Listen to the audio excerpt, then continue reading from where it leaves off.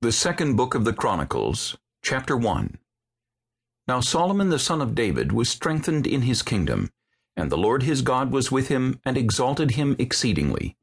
And Solomon spoke to all Israel, to the captains of thousands and of hundreds, to the judges, and to every leader in all Israel, the heads of the fathers' houses.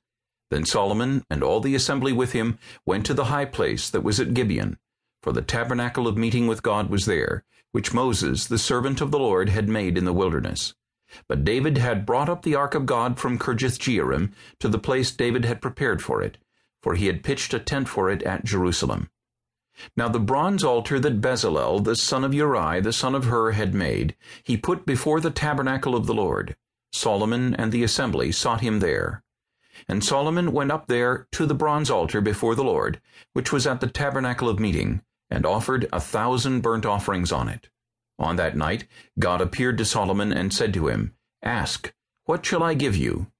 And Solomon said to God, "You have shown great mercy to David my father, and have made me king in his place. Now, O Lord God, let your promise to David my father be established, for you have made me king over a people like the dust of the earth in multitude.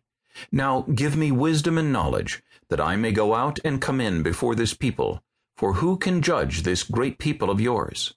Then God said to Solomon, "Because this was in your heart, and you have not asked riches, or wealth, or honor, or the life of your enemies, nor have you asked long life, but have asked wisdom and knowledge for yourself, that you may judge my people over whom I have made you king.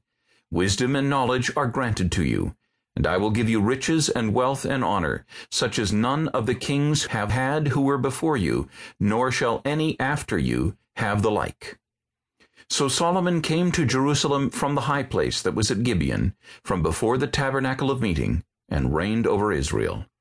And Solomon gathered chariots and horsemen. He had 1,400 chariots, and 12,000 horsemen, whom he stationed in the chariot cities, and with the king in Jerusalem. Also the king made silver and gold as common in Jerusalem as stones, and he made cedars as abundant as the sycamores which are in the lowland. And Solomon had horses imported from Egypt and Keva. The king's merchants bought them in Keva at the current price. They also acquired and imported from Egypt a chariot for 600 shekels of silver, and a horse for 150. Thus, through their agents, they exported them to all the kings of the Hittites and the kings of Syria.